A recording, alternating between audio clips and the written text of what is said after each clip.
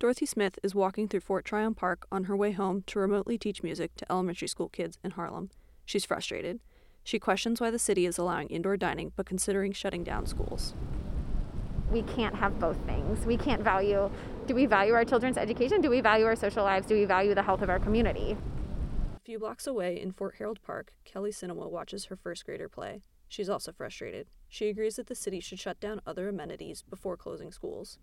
From what I understand around the science, that, the transmission rates are much lower among the little ones, and so put a priority on keeping the schools open and maybe tightening up restrictions on some of the other entities like restaurants and bars and gyms and churches, etc. Dr. Wafa El-Sadir, an epidemiologist at Columbia University, agrees. What we've learned is that actually schools are not what drives transmission in a community.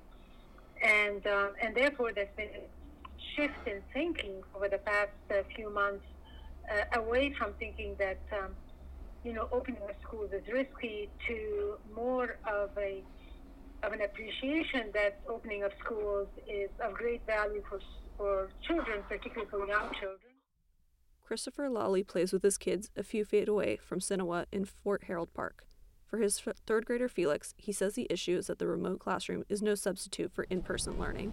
Reality of parenting with remote learning, the quality's not good. Felix, who's 9, agrees. Really don't like remote school.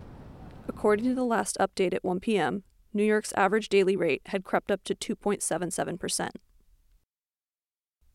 Leah Russell, Columbia Radio News.